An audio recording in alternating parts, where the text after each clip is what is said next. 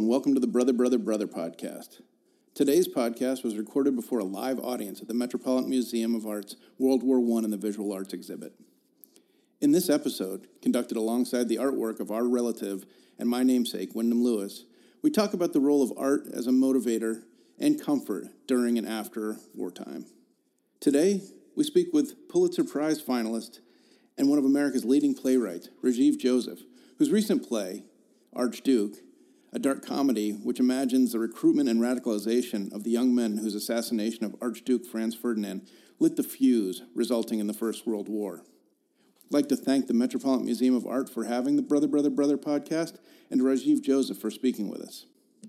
This episode's a little different from our normal discussions of music, but I hope you'll enjoy our conversation with award-winning playwright Rajiv Joseph.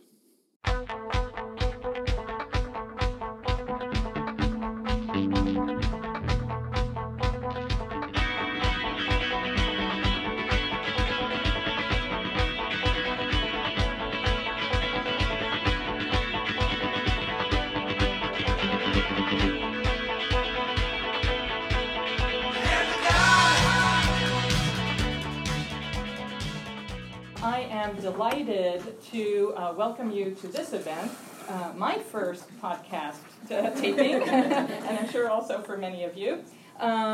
This came about thanks to Jennifer and her husband Tom, who went to high school with these guys, or with this guy, Wyndham Lewis, and he will tell you more about what's going on. Anyway, I should just say, before we go on, that the education programs for this exhibition are made possible by the General Delegation of the Government of Flanders to the USA. And I don't have much more to say. I'm just going to turn it over to you. All right. Well, let me quick do a microphone check. Let me see. Oh, there we go. Are we competing on... Hello. Hello. Hey. All right. Well, first I just wanted to say thanks so much to Nadine, Jen Farrell, and Jillian Pfifferling in the Department of Drawings and Prints for being such accommodating hosts and helping us to put this together. I also wanted to thank Flanders House, as Nadine did before, and the patrons and donors of the Met who made this spectacular exhibition possible, and the Met for being the best podcasting venue in New York City. Newly minted as a podcasting venue, I think. So first, just a little bit of background about Brother, which is a podcast that I host with my half-brother, Wyndham Lewis, and his other half-brother, Jeremy Sartori, who isn't here today because, but he can be here on the podcast every week. Each of us was born 10 years apart in 68, 76, and 1988 to different parental permutations. So basically, we all grew up in different places throughout the U.S. and U.K. and only met for the first time in 2006 at a music festival, no less. So now we get together weekly to talk about music and entertainment, the arts, and in the process are sort of getting to know each other in real time. For anybody wondering what a podcast is, we may have a couple. It's like an on-demand radio show, which I guess just kind of proves that history repeats itself since we're now all huddling again around the radio to hear our stories once a week. But for anybody who is wondering what is going on with our family, I'm still trying to figure that out. There are too many different roads to explore. So I think today we're thrilled to be hosting this podcast and live event from World War I in the visual arts at the Met. For any New Yorkers who are listening to the podcast at home and aren't here today, I couldn't recommend it more highly, so definitely come out and take a look. The exhibition was organized to commemorate the anniversary of World War I, focusing on the impact of the war on visual art, and moving chronologically from its outbreak to the decade after the armistice. The exhibition highlights the diverse ways that artists represented the horrors of modern warfare. So the works by artists including Otto Dix, Nevinson, Gross, Kollwitz, Leger, and Severini reflect a variety of responses ranging from nationalist enthusiasm, which we'll talk more about today, to a more somber reflection on the carnage and mass devastation that resulted. And it also features our antecedent and Wyndham's namesake, Wyndham Lewis. So in sum, this exhibition reveals, I think, how one group of visual artists responded to the horrors of war and the challenges of global politics. And with that, I will turn it over to Wyndham to introduce our very own artist, Rajiv Joseph, who has responded to similar themes in our own time. Thank you very much. I'm just going to do a brief introduction of Rajiv. Rajiv Joseph's play, Bengal Tiger at the Baghdad Zoo, was a 2010 Pulitzer Prize finalist for drama, and also awarded a grant for Outstanding New American Play by the National Endowment for the Arts. His play, Guards at the Taj, was a 2016 Obie winner for Best New American Play, and 2016 Lucille Lortel winner for Best Play. His play, Archduke, about the assassination of Franz Ferdinand, premiered this past spring at the Mark Taper Forum in Los Angeles, and his latest play, Describe the Night, which spans 90 years of Russian history, will have its New York premiere this November at the Atlantic Theater Company. He wrote the libretto for the opera Shalimar the Clown, based on the novel by Salman Rushdie, which premiered last year at the Opera Theater of St. Louis. He was also the co-writer of the feature film Draft Day, and wrote on Showtime series Nurse Jackie, where he worked alongside such luminaries as myself. Thank you so much for being here, Rajiv. Thanks for having me, guys. It's great to be here. So to kick things off, why don't you walk us through your play, Archduke? Sure thing. Excuse me. I am a playwright, and I was really interested in thinking about World War I just as of a few years ago. I enjoy history, but I wouldn't call myself a history buff. Something tends to grab my attention, and I then kind of follow it down the rabbit hole. I began thinking about not just World War I, but the actual beginning of it. I think a few years ago in 2014, when it was the 100-year anniversary of the war, and I began thinking about the assassination of Franz Ferdinand, and I guess I was thinking about how when you look at World War I, you see that this war that took place between 1914 and 1918, in my opinion at least, really came to define, the 20th century kind of became what it is as a result of that war, the technological advancements and the devastation of that war. And prior to 1914, it seemed that the world was still entrenched in the 19th century. And after the war ended, we were firmly in the 20th century. And it made me start thinking, is a century like a person? In which case, it takes about 18 years for a person to develop into who they actually are going to be. And if that's the case, that's exactly where we are right about now in the 21st century. We're 18 years into it. And what does that mean? Well, it means, on one level, it means that we actually don't know what the 21st century is yet. And it also means that we are about to find out. And oh, shit. Yeah. No matter how sunny your outlook is as a person, and I'm a pretty optimistic person, that notion kind of fills me with dread. Because I think if you had been living in 1914 in Europe or in the United States or wherever, and the world was what you thought it was, you had no idea what was coming ahead. And so I was interested in that moment as a way of looking at today. So my play, Archduke, concerns Gavrilo Princip and two of his cohorts, and the Serbian man who recruited them to carry out this deed of assassinating Archduke Franz Ferdinand in Sarajevo in 1914, the event that would lead to the First World War. So I've always found that particular story very interesting because it obviously it had such dramatic impact, but it also seemed like it was committed by a rather bumbling group of people who kind of didn't have a plan worked out and got lucky. How did you... Tell us about researching Archduke and if you can involve that little piece of history for people who aren't maybe not entirely aware of how that happened. So what's interesting is that when the first draft I wrote about it, I didn't know much at all. I was kind of basing it on my own knowledge of it from high school and then a few quick articles that I had read, and I wrote this kind of ponderous boring, history lesson in the form of a play. And then I started doing more research on it, and as I did, I kept on finding myself kind of laughing, in spite of it all, because it was such a bumbling effort on the part of these kids. And all of a sudden, you look at the pictures of these guys, and they look like grown men, but they're all 19 years old. And they were ostensibly part of a Serbian terrorist group called the Black Hand. And yet they were really just these students or ex-students who were all also dying of tuberculosis, which at the time was a death sentence for young men of their economic stature. And so that changed things, and it also made it seem very relevant in the sense that here's some young men who are dying and are being recruited by older men with stature saying, don't you want your lives to be worth something? But when they finally carried this out, they were all given cyanide pills to eat after they carried out the deed. None of the cyanide worked, it just made them sick to their stomach.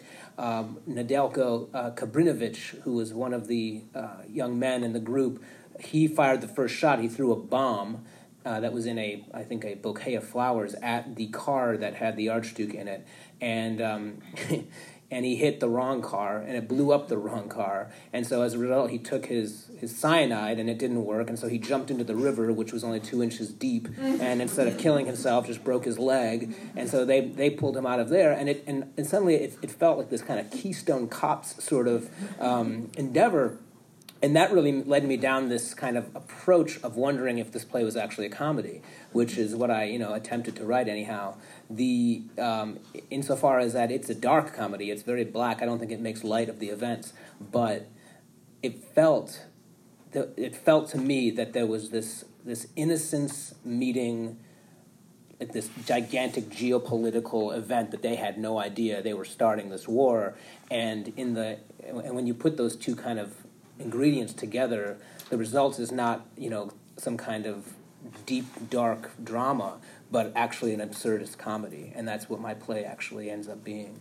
Well, Winston Churchill is famous for, famously said the Balkans produce more history than they can consume locally, which is a great quote. But Christian had an interesting question that dovetails nicely with that. Yeah, I mean, I think, one of the core themes in the play is this sort of tension or juxtaposition between sort of personal interests, your character's eating a sandwich or riding a train for the first time, and these sort of universal or national interests like seceding from Austro-Hungary, which is like a slightly more ambitious endeavor, I think. The art in the exhibition is aimed at translating, I think, some of those global interests into personal ones, and these can serve as either motivation in the form of propaganda, and sort of nationalist motivations, or as a balm, as in the case in this room. I think sort of healing some of the wounds from the war. So I mean, talk a little bit about how you see art as serving as like the connective tissue between the sort of personal and the universal, or the sort of larger historical events. Yeah, I mean, just to go back a little bit, I went to NYU for dramatic writing, playwriting, and screenwriting in 2002 to 2004. And we had a teacher there who was a terrific screenwriting teacher named Jeremy Pixar. And he was the one guy there who just didn't care about telling us that what we were writing was absolute crap. We all came in with ideas for screenplays our first day of class, and he said, every one of these is terrible. They all suck. And he's like, you got to all come back with new ideas tomorrow. And we all did. And he's like, these are just as bad. These are worse, And so we're like, I don't know what to do. And he laid it down like this. He's like, first of all, he's like, none of these stories matter, and none of them have any stakes, and none of them have any dramatic action.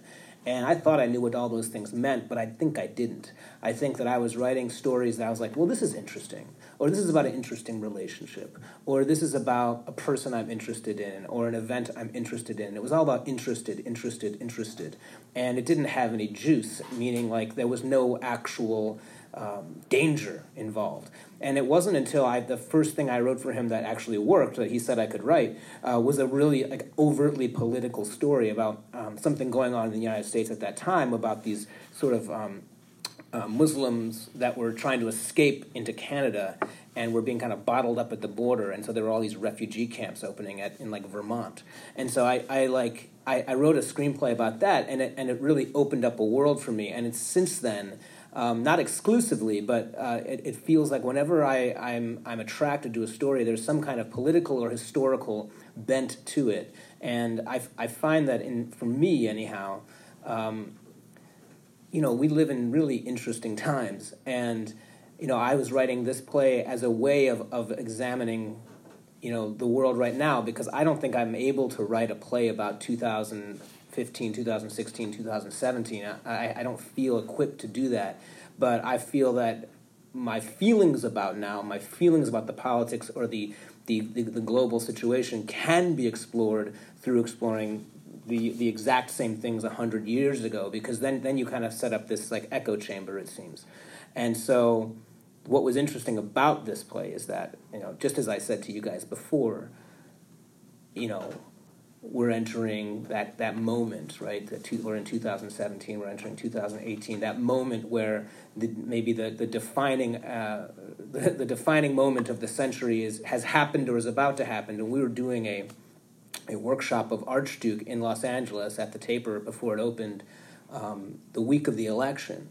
And we left, to go home and watch the election returns in the middle of that week, and we came back the next day, and the entire play felt different, and the entire play felt like heated in this way that we didn't want it to feel heated, because none of us had anticipated the election results being what they were, and to the extent that, like, even when we were talking about that, like, a few days before, like, something's going to happen, like, there's going to be an event that happens that changes the way the world works. And then literally I was like, I don't think it's the election, but, it could be. But, I think it's going to be something else. I think we'll find out what it is. And, of course, at least in that moment, it felt very much like it was the election. It felt like something had shifted in this bizarre, absurd way that 100 years from now, someone's going to write a really funny comedy about it, if there's a world to be writing a comedy about. But that's what it felt like at the time, anyhow. Well, it's interesting. Your plays are a combination of historical facts, imagined dialogue, and interaction. There's no way to cite the conversation that Principe was having in the room with the doctor at the time. So, at what point do you, as a writer, say, okay, history book, I'll take it from here? How much of it is fact-based? Let us, tell us what happens when you attack a historical subject. Yeah, this is the kind of, like, it's a chance I take that, depending on who sees my play and who I talk about with it, can argue with me. I think there's a danger in doing too much research, but I think, my fair share of it. The lion's share of it was actually going to Belgrade and Sarajevo last year and kind of retracing as many steps as I could, and like going to the bars that still exist that Gavrilo Princip and his friends went to in Belgrade. There's an assassination tour you can actually take in Sarajevo, which I did, of course. The grassy knoll. Yeah, exactly. But this, the Sarajevo assassination tour, if you ever go to Sarajevo, I highly recommend it. It just so happened that I went with my director for my play, Giovanna Sardelli, and we signed up for the assassination tour, showed up at 10 a.m., and it was just the two of us and this young man named Riyad. And he took us around. He took us around the corner to this bridge.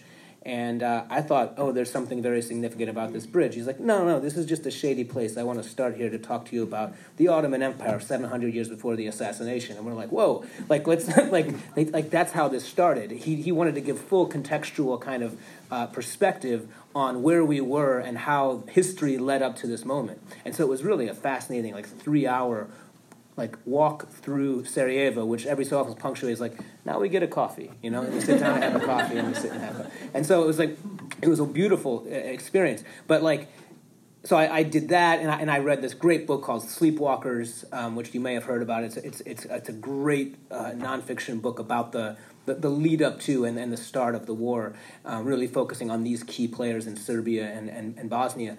But at a certain point, there's just a departure. But one of the primary characters in this is the man who recruits these young men. His name is Dragutin Dmitrievich, and he was this bloodthirsty, monstrous, larger-than-life individual. And when I had done like a cursory amount of research on him, I started writing a draft of the play, and it just so worked out that like I had this image in my head of like a young woman in the play, and so I was like, oh, she'll be his daughter. And then I was like, well, maybe I should fact check that. And then, of course, it was like, no. The guy didn't have any children. The guy never married. The guy hated any kind of domestic life. And I was like, oh, that's a really important piece of information. That informs who this guy is, because these young men are his family. These young men are the men he recruits, become like sons to him. And he actually detested women. And that hatred of women really started to inform how he brainwashes these young men and what his kind of purposes are. He was actually responsible for the assassination of the king and queen of Serbia about 20 years prior to this, and in all the accounts of that, it was the assassination of the queen rather than the king that he talked about more, that he relished more. That he felt it was her fault that the king was assassinated, and in part of that was because she was 20 years older than him and wasn't royalty. She had been his mother's maidservant, and he had married her, and it was a huge scandal. And so this sort of, and you see it now with the Prime Minister of France, who's married a woman who's used to be his teacher, and Trump says, "You look great," and there's like all these kind of like these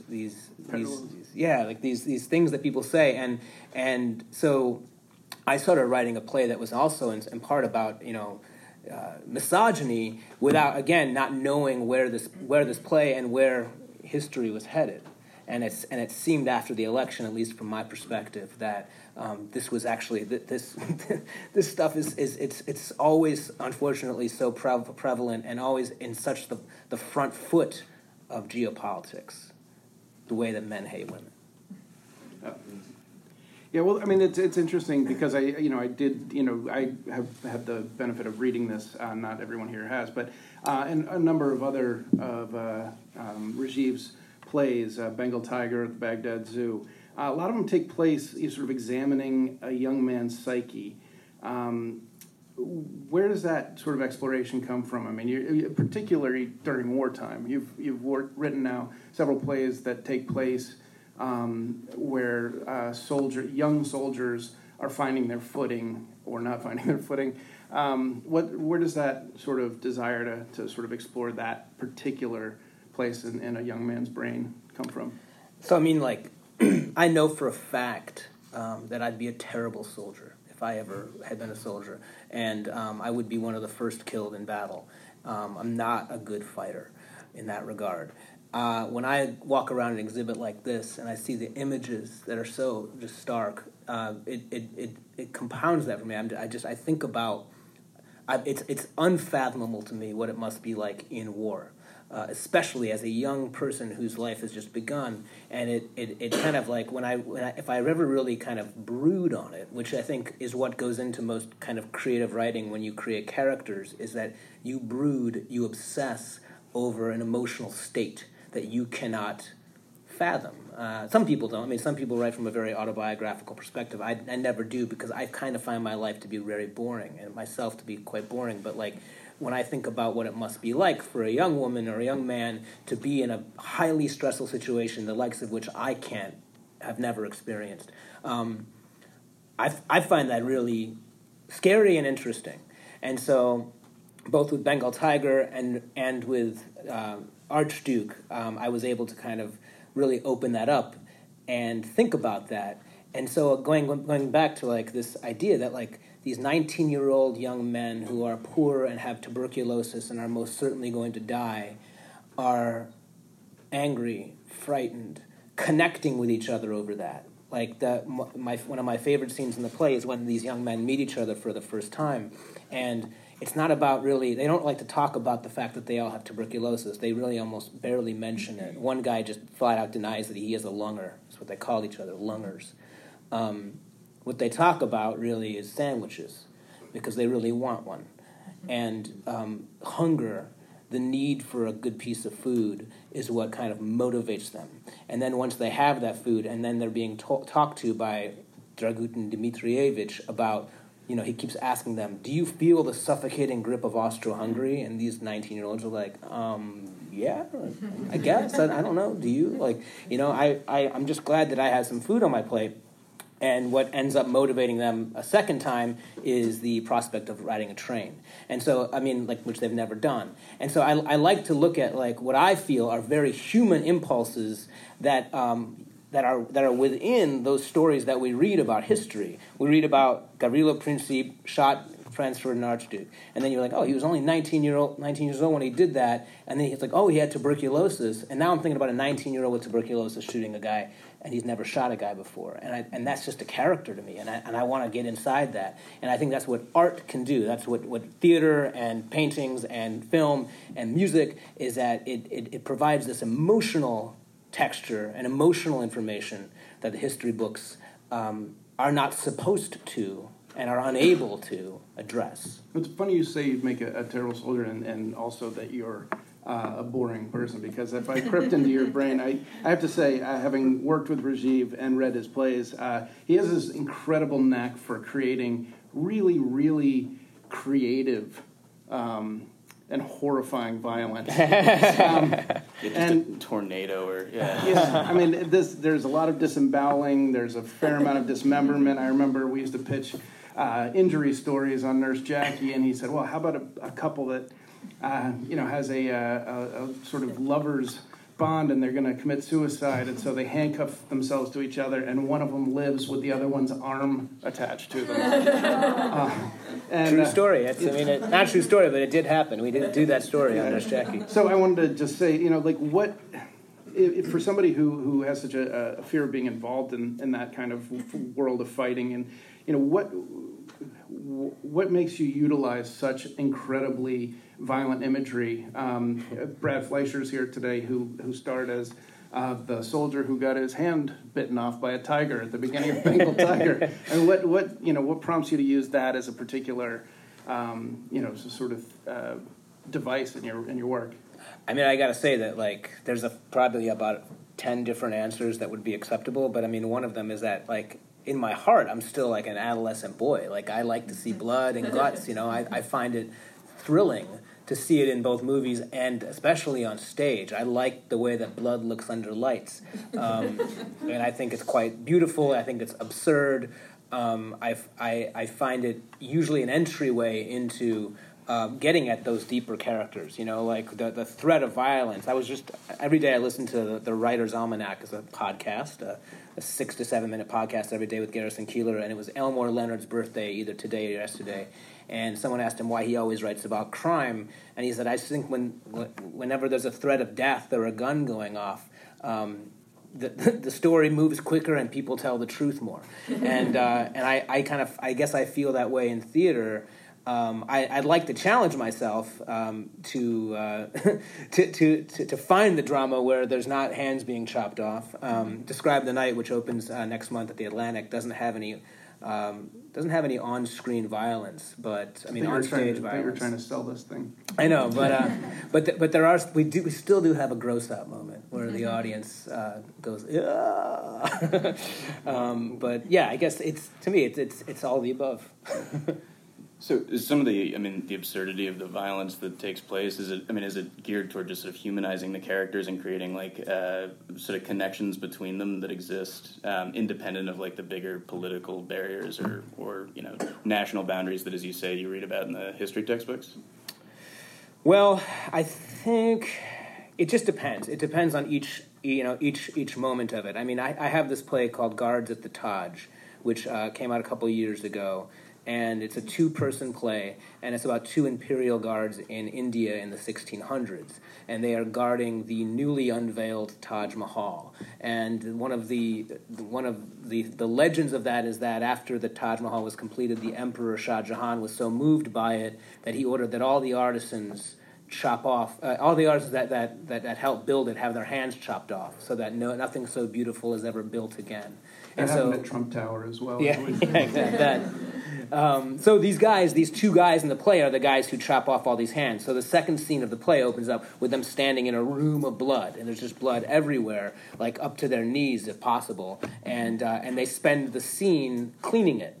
and talking about, or trying not to talk about, the trauma they just went through. But that trauma and the absurdity of all that blood opens up the question of the play, which, like, Archduke or like Bengal Tiger, in some ways deals with soldiers, or guards in this case, being forced to do something, unfathomable, and how two people might react in a different way to that. And it opens up a question of how you deal with authority, how you negotiate a rift between a friendship, and also how you understand the world at large, whether you find it a place worth doing terrible things for, or a place that you'd rather step out of because it's become too grotesque. And so in the case of that play, and in the case, I think, of much of the violence I have on stage, it's acting as a launching pad for behavior.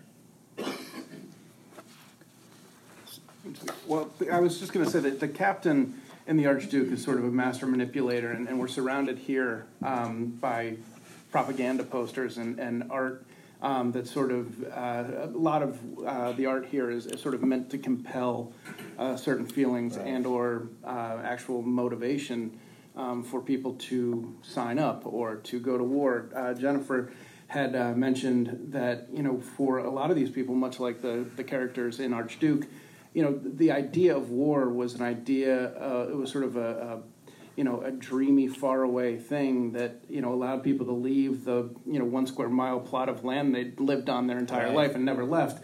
What kind of, how do you find that the sort of art or the characters in yours, like the captain, how do they coerce? How do they, shape the minds of these young folks?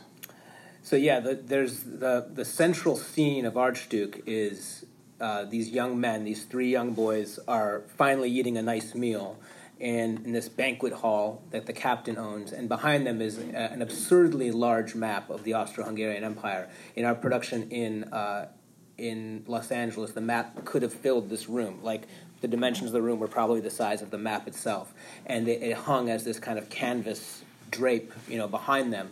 And the captain he stood on the table, he had his riding crop, he'd smack the map, and he gestured to it, and then meanwhile they're just eating and being happy that they're getting more and more food. That was the hardest scene I think I ever had to write. It's like a 40-minute scene, and it's a scene in which the process is to watch a man brainwash 3 young men. And so this was like one of those really interesting dances between research and imagination, because I started to get inside this guy's head, Dragutin Dmitrievich, his misogyny, his nationalism, his passion, his kind of fiery persona. And I kept on having him say, like, do you feel the suffocating grip of Austro-Hungary? And these kids, not even knowing what that meant, not even knowing what Austro-Hungary was, not even knowing like that they are ruled by somebody, and then I had the notion that like he keeps asking them, like he asked one boy, like, what chokes you? What chokes you? Tell me, somebody here, what chokes you? And Gavrilo, trying to come up with an answer just because he has to, says, blood? And he's like, exactly, blood.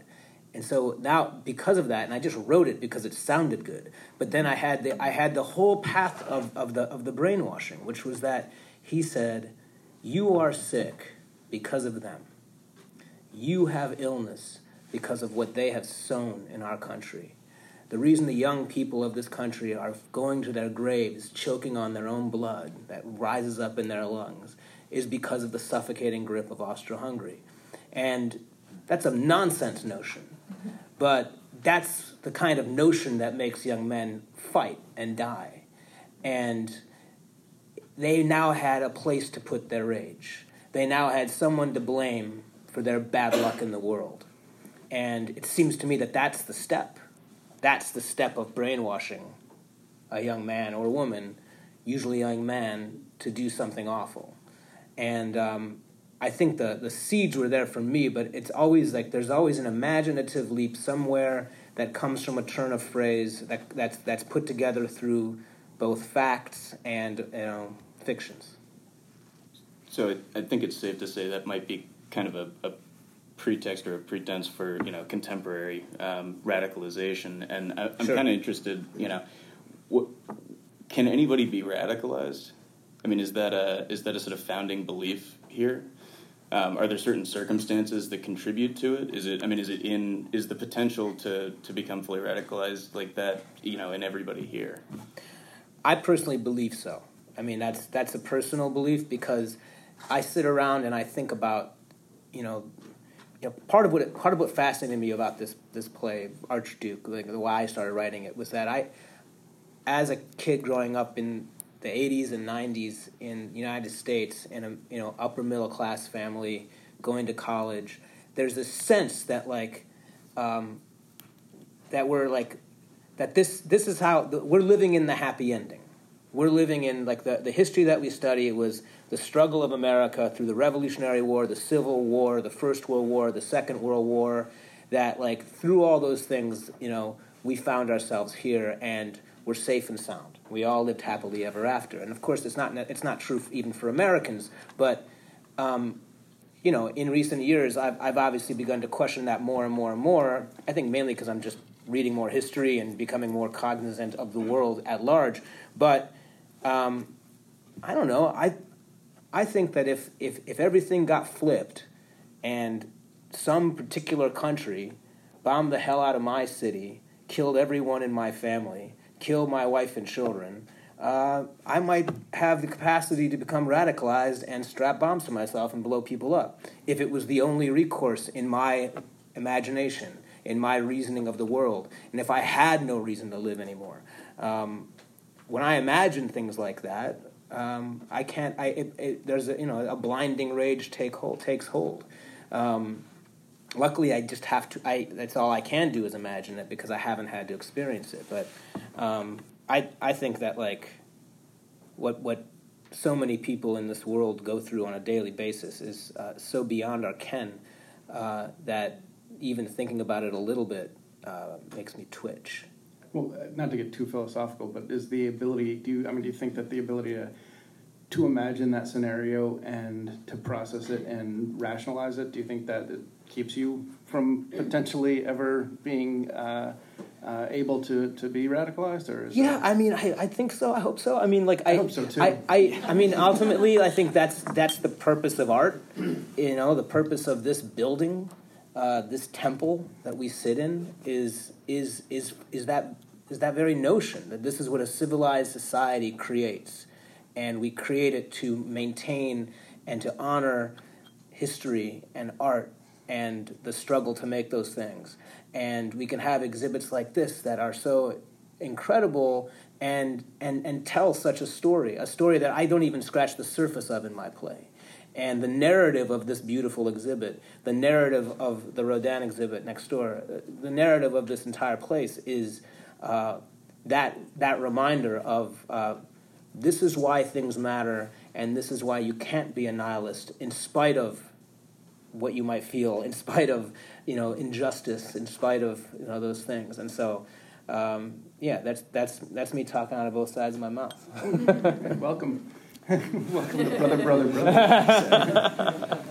So, I'm interested in the idea that individuals can have such an outsized impact on world affairs. And I think, part of it was when I was reading this play, I was sort of struggling with the notion that, these three kids, and bumbling idiots, they really are, that they could set off this chain reaction in this sort of course of events that so radically altered and dramatically altered the lives of just tens of millions of people. That's a really difficult thing to process, I think. And I'm sort of curious to hear your thoughts on is that what drew you to these particular characters? They didn't frankly live long enough to see it happen, but it sort of had an exponential effect, I guess. Well, actually, Gavrilo Princip died after the war ended. He lived until 1918. He lost his arm because of his tuberculosis. He wasted away in a prison. And I think, I don't know how well, and there was a version of the play that ended when the war ended. And he gained some sort of insight into the apocalypse that he had wrought through this one action. But it was hard to do that, and part of the reason it's hard to do that is that like you can't blame the assassination of Franz Ferdinand. You can't blame the First World War on it. It was merely it was like it was the, what do they call it, the fuse that was lit, and it blew up because of that. If it hadn't been that, it would have been something else. The world was primed for some kind of global conflict, and that just happened to be the thing that happened. But that's what's so absurd about it. That's what led me towards comedy. And like I say that, like I don't find any of this funny, and I don't find it worth making light of, and I don't think the play does that. But it's within the very absurdity of something as as crazy as like these kids who want a train ride and a sandwich end up shooting a guy and his wife and causing this cataclysm. I mean, that's the whole point. The point is that it all started out as a joke, and then this happened. And so, I guess, I don't know if that answers the question, but it's like this idea of, I don't know if there's any war that has such a unique and specific, starting point as this does, and that lends itself towards storytelling, It's funny, again, courtesy of touring this exhibit with Jennifer and Nadine, I found it the most horrifying thing I came to realize, and it does speak to your theory of that century not having come to full adulthood, and just the lack of preparation for something like this. Most soldiers didn't even have helmets until halfway through the war. That's what she just told me. That's amazing. It's unreal. It really is. This sort of, and it is a sort of metaphor for people having to grow up more quickly during wartime. I mean, they're just you had to innovate and during modern warfare on the fly. It's a pretty disturbing idea. But one of the things, separate from that, one of the things I wanted to ask you about your own writing is that at the core of this and Bengal Tiger and some of the others is this sort of notion or this sort of boys, young men, sort of pining for a sense of heroism, but there are absolutely no heroes ever in your plays. So how do you sort of reconcile or just talk about that? Yeah, well, I've written a lot of plays about, adolescent-minded young men. That's why Brad is a natural actor for these roles. And Talking Tigers. Yeah. I find, again, I find humor in that, like, in the way that, like, so we have these gigantic wars, and we send young men who are barely men, that are, they're boys, to war, and teenage boys are funny. They're also stupid, and sometimes they're brave, and sometimes they're brilliant. But like, to me, like, the impulses that guide adolescent young men often are rooted in absurdity, in humor, in trying to show up each other, and these both lead to like dangerous situations and also deep bonds, deep friendship, and that's what I see in Archduke, is that these kids are. They're thrust together, and in the name of something that they can barely comprehend. And there's a part near the end where like we see their friendship, we see the bonds that have been kind of created here, and I find that very moving. And I also find it very tragic because obviously of what's about to happen. And so I guess there's all these different things happening. Like if I like to write about wars.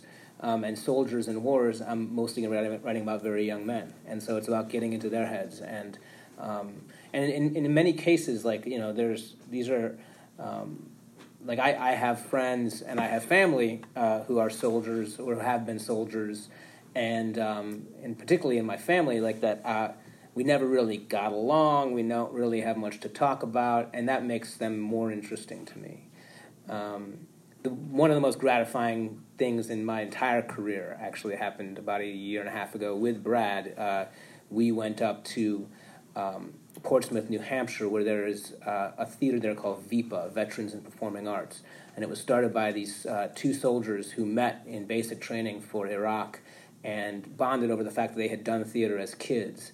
and vowed to each other that when they got out of this mess, that they were going to start a theater company for veterans, which is exactly what they did. And they did Bengal Tiger at the Baghdad Zoo.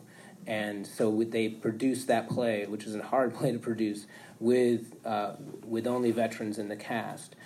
Tragically, the one of the two guys who was supposed to play the tiger died about 6 months before the play was going to be produced from injuries that he had sustained in battle.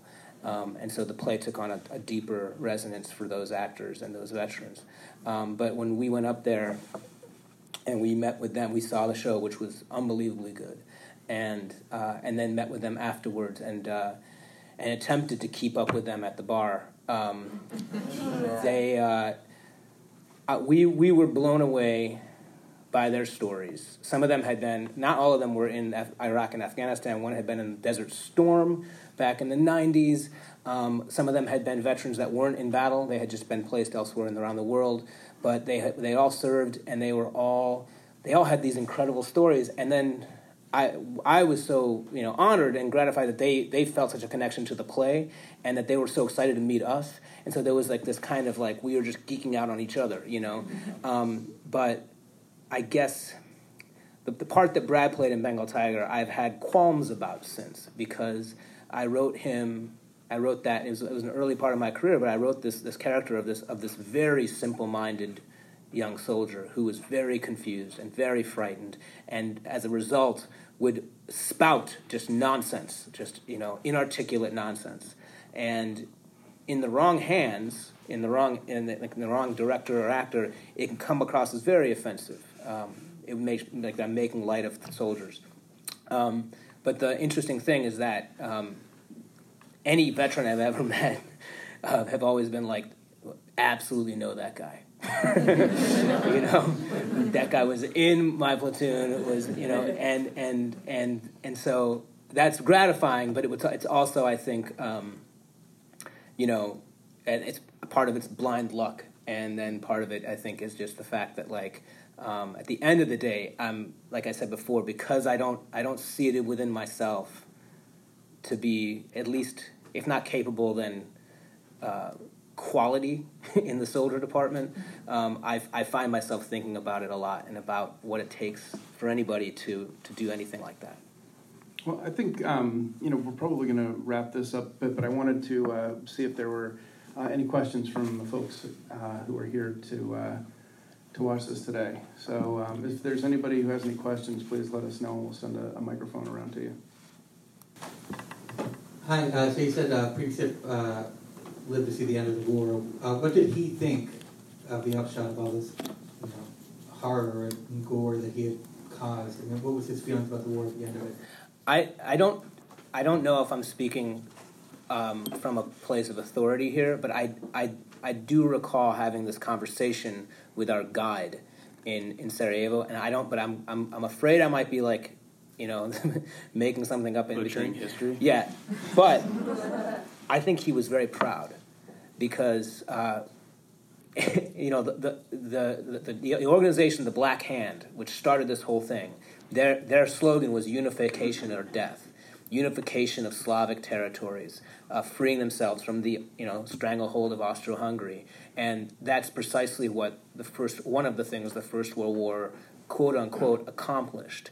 It also nearly killed every man in Belgrade and throughout the Baltic states, and so it was a Pyrrhic victory, if anything. But that's what I had heard, is that he felt that he was a hero. And what's interesting about traveling in that area is that depending on where you go, some places he's a hero and some places he's a terrorist. And depending on who you ask, there are just a lot of people that regard him in different ways. Our taxi driver in Belgrade, coming from the airport, we asked about it. We said, we're doing a play about Gavrilo Princip, and he's like, he had a medal on with Princip, and he considered him a Christian hero, which was interesting because there's never really anything about him being Christian.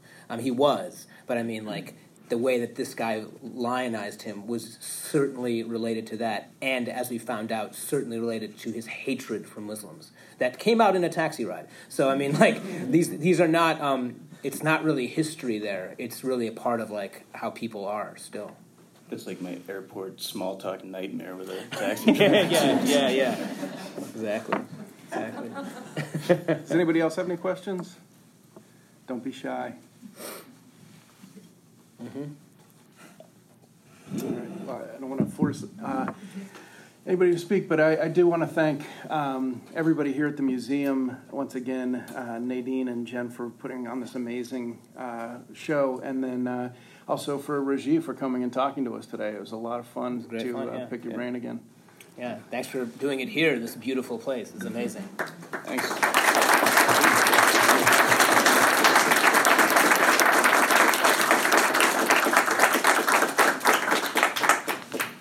I'm Wyndham Lewis. On behalf of my brothers Jeremy Sartori and Christian Lewis, thank you very much for listening to the Brother, Brother, Brother podcast.